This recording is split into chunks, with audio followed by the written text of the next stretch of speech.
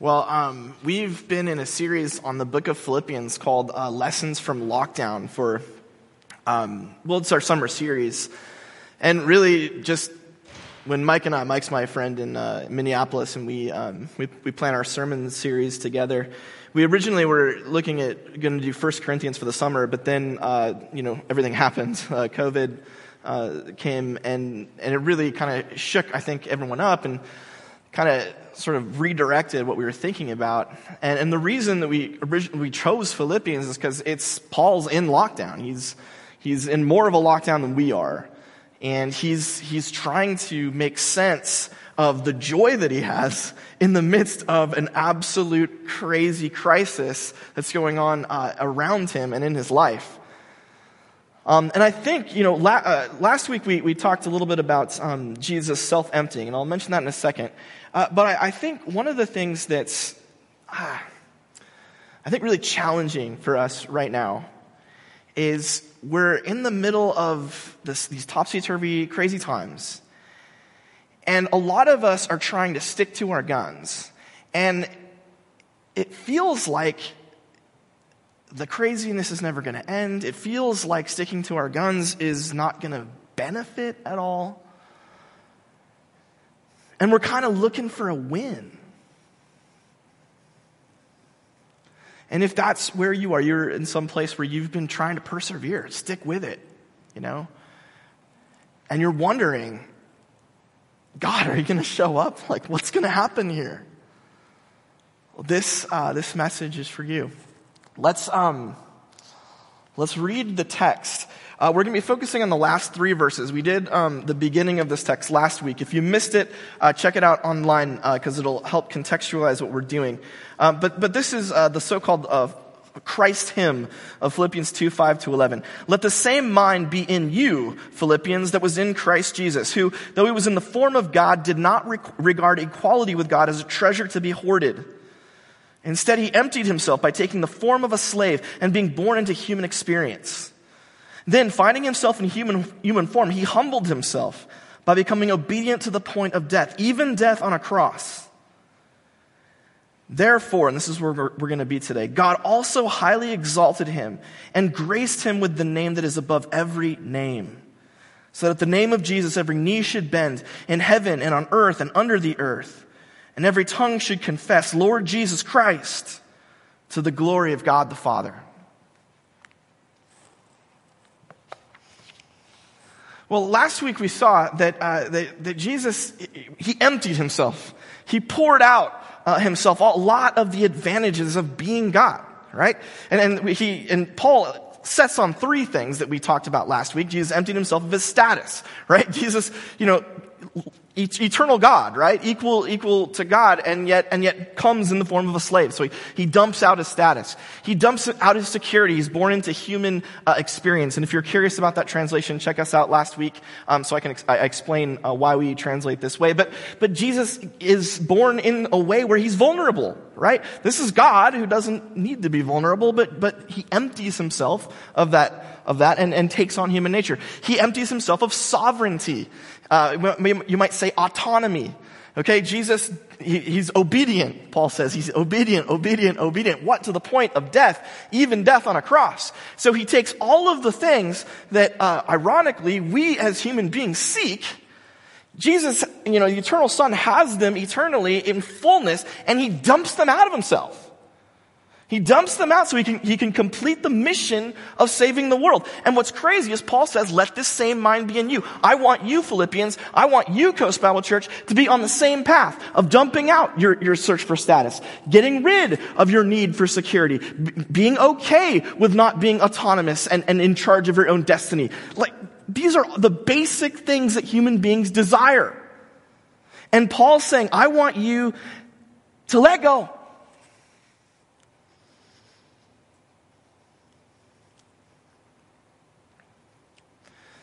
Well, so in our text today, 9-11, he begins with what? Therefore.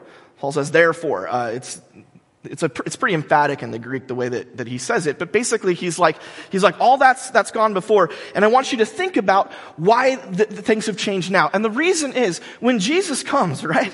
When Jesus comes, everyone mistakes who he is. Right? Everyone's like, they're waiting for this warrior king to come, and Jesus comes as a carpenter. And so all the people that he meets, even his closest disciples, really don't see him for him until after. There's a massive case of mistaken identity because Jesus has gotten rid of the status, the security, the sovereignty, or not gotten rid of it, but emptied a lot of it out. And so it's hard for people to recognize him. And it's the same today. If you're outside of the church and sometimes even inside the church, I think there's about 4 different ways that we look at Jesus. And I've got some pictures for you. Up there on the top left is Jesus, the rebel. There's even pictures of Jesus with like a Che Guevara hat on the Google search. But I didn't want to put that up because I was like, that's too far. But it's like the idea of being like Jesus is this radical who's going around changing the world. He's upsetting the man. He's like turning over the tables. And he's a disruptor and he brings about change. In the bottom left, you have, the end is near, the religious fruitcake, right? A lot of people think that Jesus was a nut job because Jesus came and he said, I'm the way, the truth, and the life. They're like, really? And then he's like, by the way, the kingdom of heaven is at hand. And people are like, well, is it? I mean, it doesn't seem like the kingdom of heaven is at hand. Academics, we like Jesus as the philosopher. They say that when you start studying Jesus, it's like looking down into a well. And then you look down and then you see your own reflection. And that's the Jesus that you make. This is especially true of academics and professors. They make Jesus out to be this wise sage who had these incredible words of wisdom. And he taught people a better way to live. In the bottom there, we have Buddy Jesus. That's Jesus helping you learn how to swing a baseball bat. This is the Jesus who, you've got problems, Jesus is there to help you solve them. This is Jesus who's your friend. He's loving, he's tender, he's kind. Now, to some extent, except for the religious nut, I kind of agree that these are all aspects of Jesus. Jesus did turn things upside down.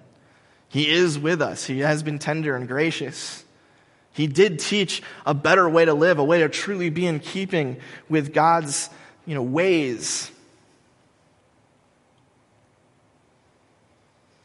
But that's not all he is.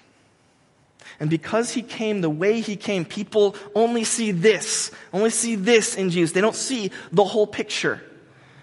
And so what does God do? Paul's like, so God had to do something.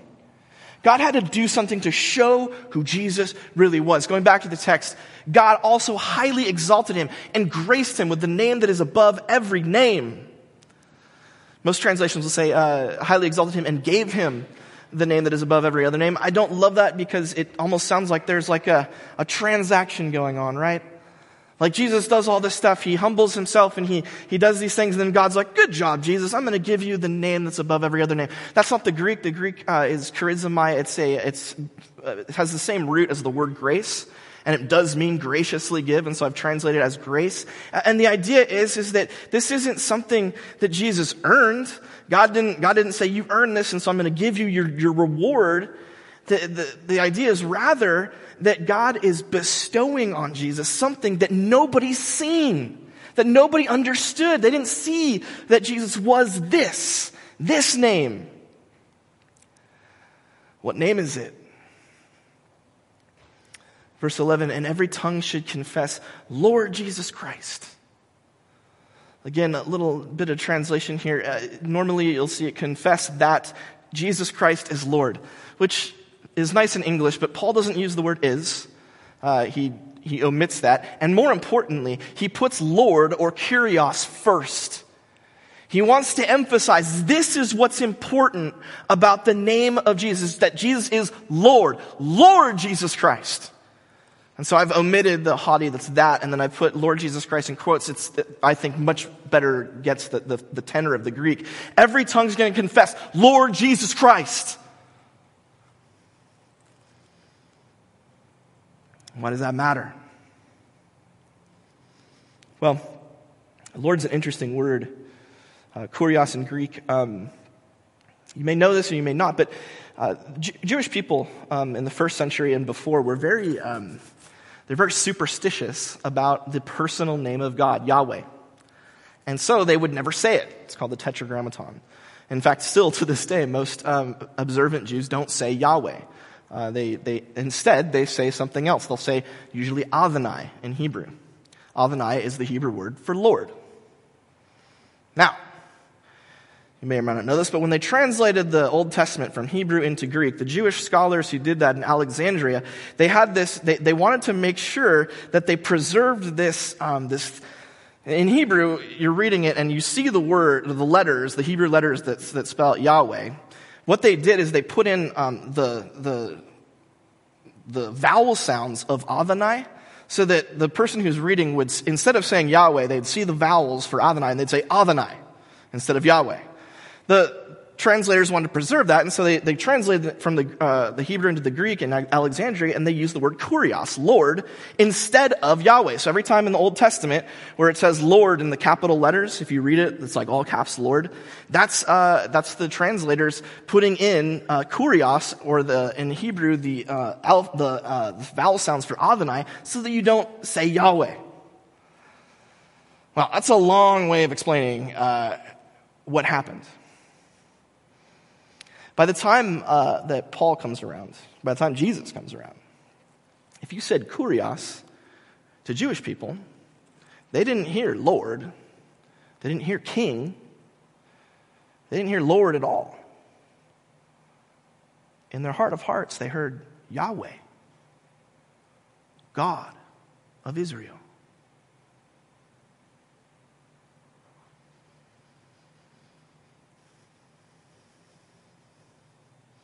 And what this means is that when early Christians gave Jesus the title Lord, they were calling him God. And so Paul says that the Father bestows on this human man the very divinity, the name of the divinity of God, so that when people say Jesus, they don't just think Jesus. They don't just think like this cool guy, this awesome philosopher. They don't think a religious nut. They don't think any of those things. They think God, Yahweh, the liberating, powerful, righteous God of Israel.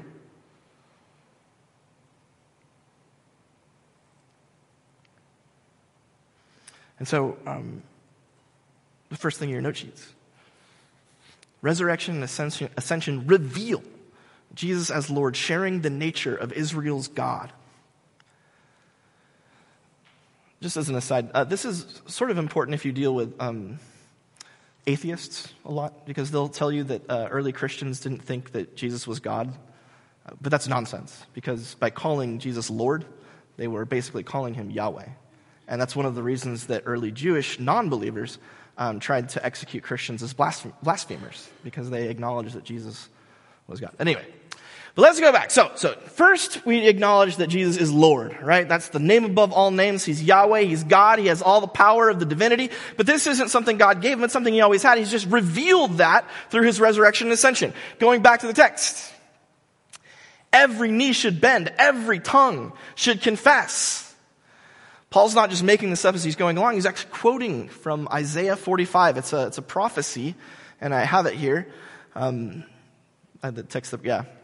This is from Isaiah 45, verse 22. Turn to me and be saved, all you ends of the earth. I am God, there's no other. I've sworn a solemn pledge.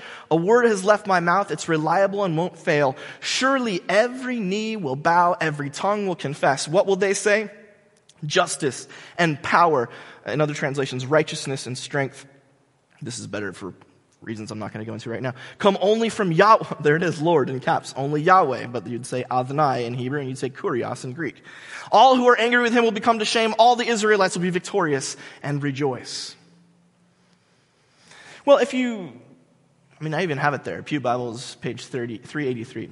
They may be riddled with COVID-19, so you may not want to pull them out, but if you're brave and you pull them out, and I hope that there's no COVID, and you read this chapter, it's a fascinating chapter. It's got God basically calling out all these powerful nations and saying, Egypt, Cyrus the Great, I can't remember where he was from, but like Assyria or something. And all of you guys who you have all this power and you think you're so great, there's going to come a day where you're going to find out you're wrong. And you're all going to come, all you mighty princes, all you rulers, you're going to come and you're going to acknowledge that I, Yahweh, am the only real God. I'm the one I'm the real justice. I'm the real power. Ironically, and I think the reason that Paul's picking up on this is because if you look at verse 15 in this chapter, what they're going to say, like the king of Egypt's going to be like, you must be the hidden God, because it looked like we were in control. And now it turns out that you're in control, which is very similar to Paul's thinking about Jesus. Jesus was hiding his divinity, right? He was humiliated, he was shamed, he was lowly, and yet at the same time, he's king and Lord. What does this mean? Paul's point, and the point that Isaiah is making, is that there's a lot of people with a lot of power in the world. For Jews and for Paul in the first century and earlier, there were people like these. I've got some of the people with power. There's Augustus, top left, Nebuchadnezzar in the middle, Alexander the Great, bottom left, Cyrus of Persia, I think that's right, on the right there. These are all great, mighty kings. And they ran roughshod. I mean, living in the ancient world was awful. Like, it was very violent. Life was cheap. And these rulers, they were the ones who were supposed to administer justice, but they never did. They protected themselves. They were supposed to use their power to help people, but they didn't. They self-aggrandized. Fortunately, we've moved beyond the ancient way of doing things. We live in a constitutional republic, a democracy where the people have the power. So you are not subject any longer to the whims of great people like these.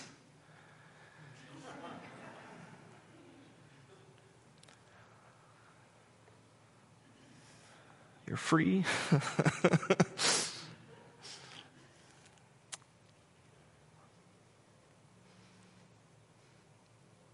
When Jesus rises from the dead and ascends to the right hand of the Father, he's revealed as the King.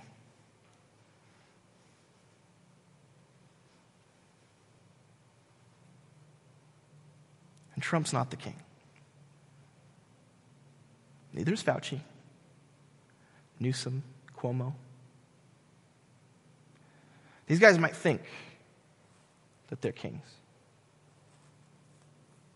Cyrus thought he was a king. Augustus thought he was a king. They thought they had power. They thought they ruled. And every one of these great men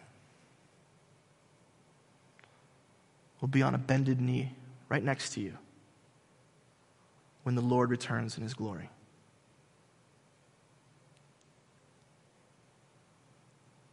The real question is not going to be whether or not these people kneel.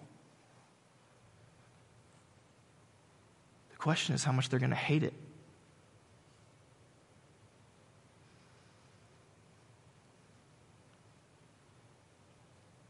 For us, finally, the one who brings real justice, the one who brings real power, the King we've been waiting for. But for many, a rude awakening. Because they didn't follow the way of Jesus. A lot of these people, a lot of these rulers, Cyrus and Augustus, they didn't follow Jesus' way. They either didn't know or they didn't believe it. And so they spent their time accruing status, glory for themselves. They spent their time accruing security, right? They made themselves safe in their walled fortresses. They spent their time accruing a sense of rulership, sovereignty, autonomy, the ability to do what they want and make others do what they tell them. And for people like that, it is going to be very, very difficult to meet the real King. It's the next thing in your note sheets. Resurrection and ascension expose all earthly rulers as subjects. this is so important for the Philippians because the Philippians are very much in a pressured environment where they're constantly being pressured to bend the knee to Caesar. That's like their biggest problem. And the people around them are suspicious of them because they don't want to bend the knee to Caesar because they don't think Caesar's the real king. And Paul's saying, guess what? Hang in there. Don't quit. Don't retreat. Don't surrender because there's going to come a day when their knees will bow. You stay loyal. You stay a faithful witness to the real king and let God worry about the earthly rulers.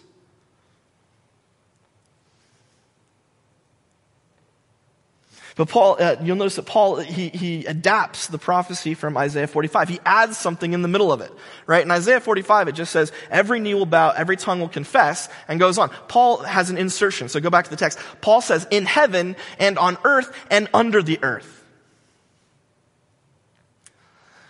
It's hard to know exactly what he means by this, but I mean, you could probably sum it up in like all beings. He might be referring to the dead. He's certainly referring to, when he talks about in heaven, he's referring to all divine beings, right? And specifically, probably what he has in mind are angels and demons.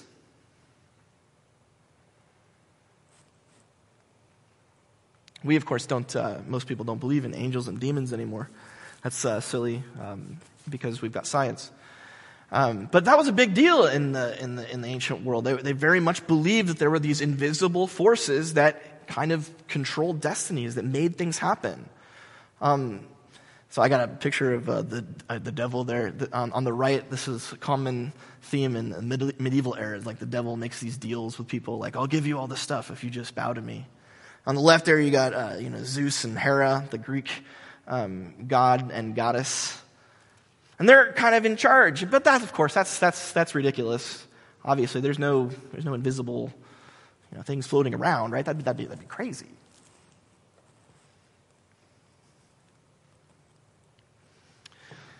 George Floyd died, May 25th, I think. It's been like 6-7 weeks since George Floyd died. I was on a call. I was doing sermon planning with Mike, and Mike is in Minneapolis. So he was, seeing very firsthand the kind of response to this thing. And he calls me up, and he's like, "Hey, man, did you see this thing about George Floyd?" And I said, I'd read something about it, but I hadn't, watched the video. And he's like, "You got to watch the video. This is going to be bad." So I did. I went home. I watched the video, and it was horrifying. And for those of you who haven't seen it, I don't recommend it. It's very sad. But, we were talking after I'd watched the video, and I was like, I know that this is going to lead to a major outpour of emotion, of grief, of anger, rage. But I think there might be an opportunity here. There might be something here where we can, as a nation and as a culture, step back and say, hey, how is policing going? Do we need to, rethink some things? Or not? Maybe this, but at least we can sit down and have, a conversation. And also, the plight of black and brown people, like, are they treated equally? Do they, this will be an excellent opportunity for us to think through some of these issues and maybe hopefully come to some kind of unity and to bring some sides together and really work towards more justice and more unity and more peace.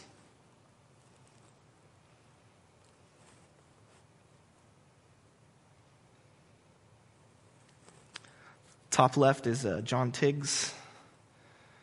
Next slide, please. There was I think he was in Chicago. There was a store that was being robbed by rioters, and he went into the store to try and stop them, and they shot him twice and killed him.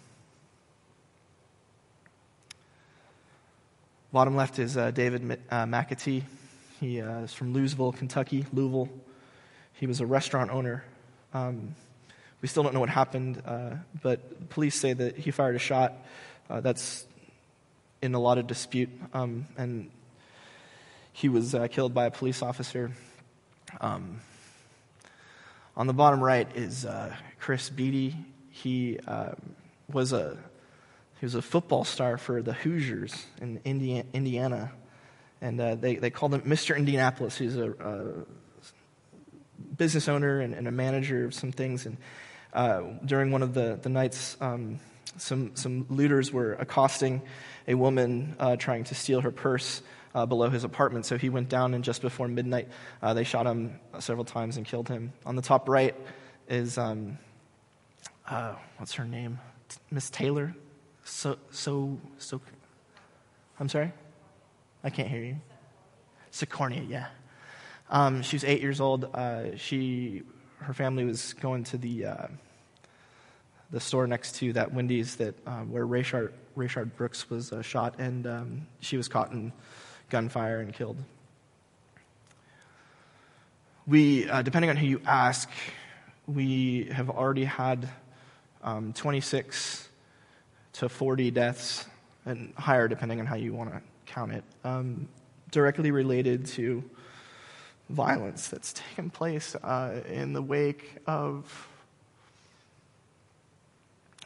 what could have been a moment for our country to rethink some things.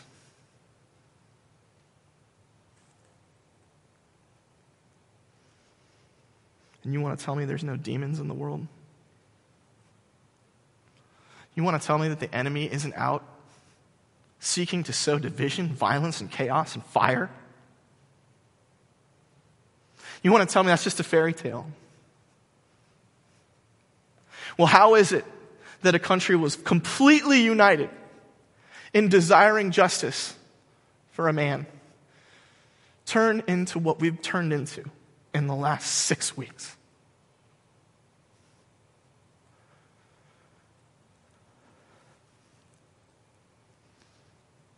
Right now, the enemy is exulting in the blood and fire. But the enemy will kneel too. And the enemy will confess Lord Jesus Christ. And there will be justice.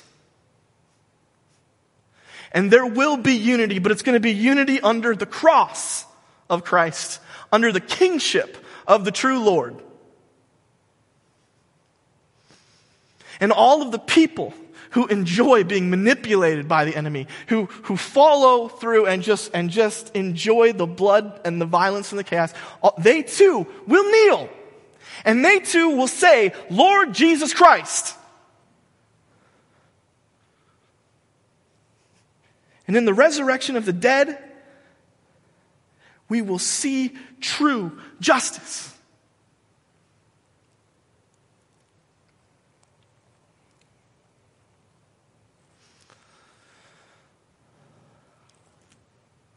So the next thing in your note sheets is resurrection and ascension promise the end of demonic power. And I should add, and those who allow themselves and even glory in being subverted by it.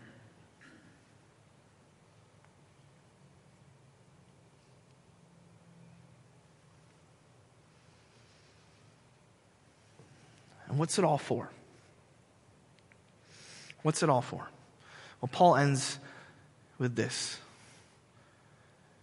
All of this, the kneeling, the confessing, the exalting of the Lord as true King, all to the glory of God the Father.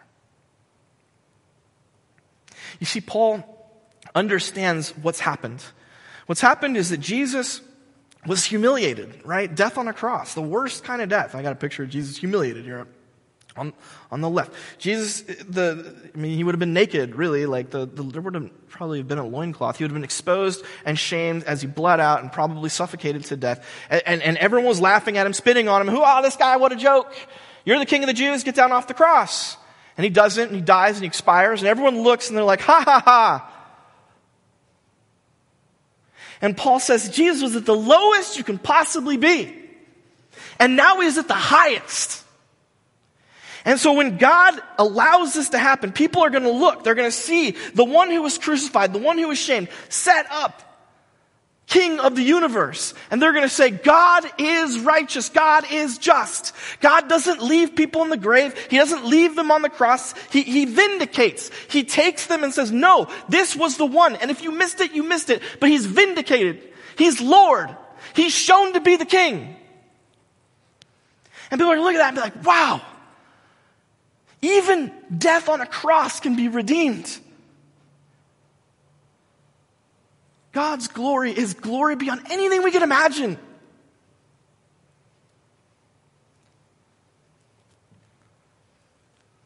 Well, do you remember what Paul began with? He said, let this same attitude, the same mind be in you.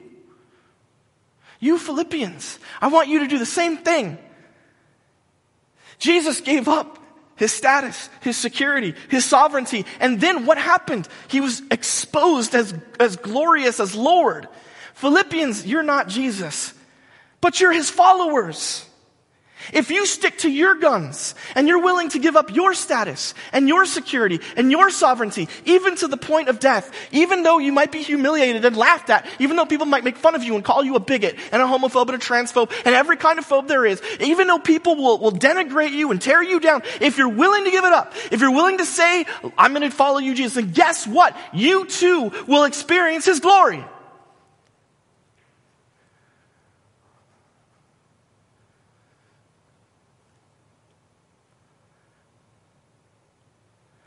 You won't be left humiliated. You won't be left exposed and shamed. You won't be left weak. Jesus is the foretaste of what's to come. All of the things that you're suffering now, heck, God might even fix it while you're alive. But even if he doesn't, I guarantee you that you too will rise. And you too will be glorious. You will reign. You will rule with him. And the people who thought they had the power and the demonic forces and all those who have to be shoved down to bend the knee, who have to have the confession of Jesus as Lord pulled out of their mouths, they will be your subjects. And you will be glorious. And everyone will look and say, God is good.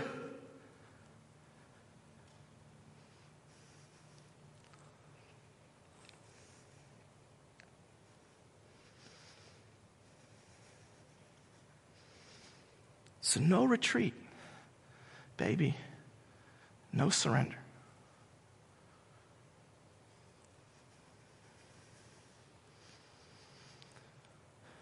The Philippian church was called not to bend the knee to Caesar, but to bend the knee to Christ. Coast Bible Church is called not to bend the knee to Caesar, whoever may be Caesar these days, but to bend the knee to Christ. To live not by the lies that we're inundated by.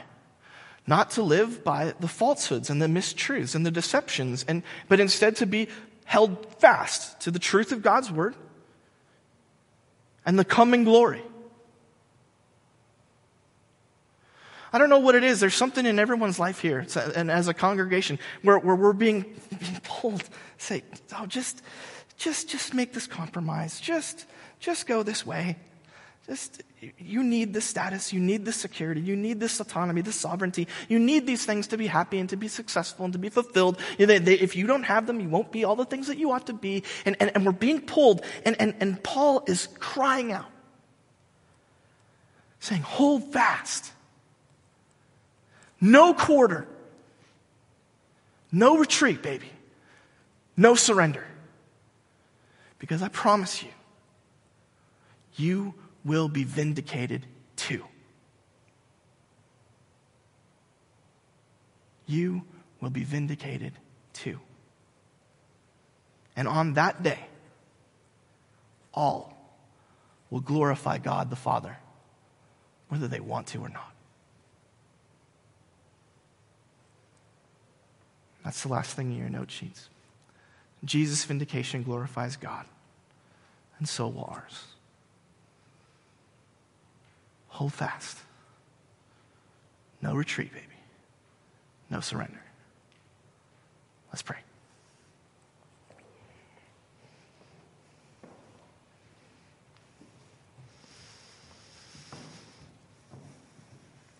Gracious God and Father, we praise you for your Son, the eternal Word who emptied himself of so many advantages.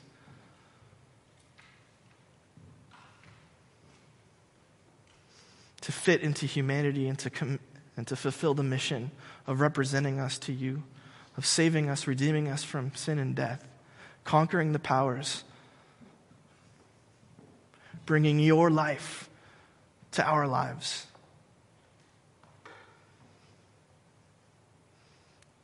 And we praise you, Jesus, high and exalted one. Lord Jesus, Messiah, eternal King.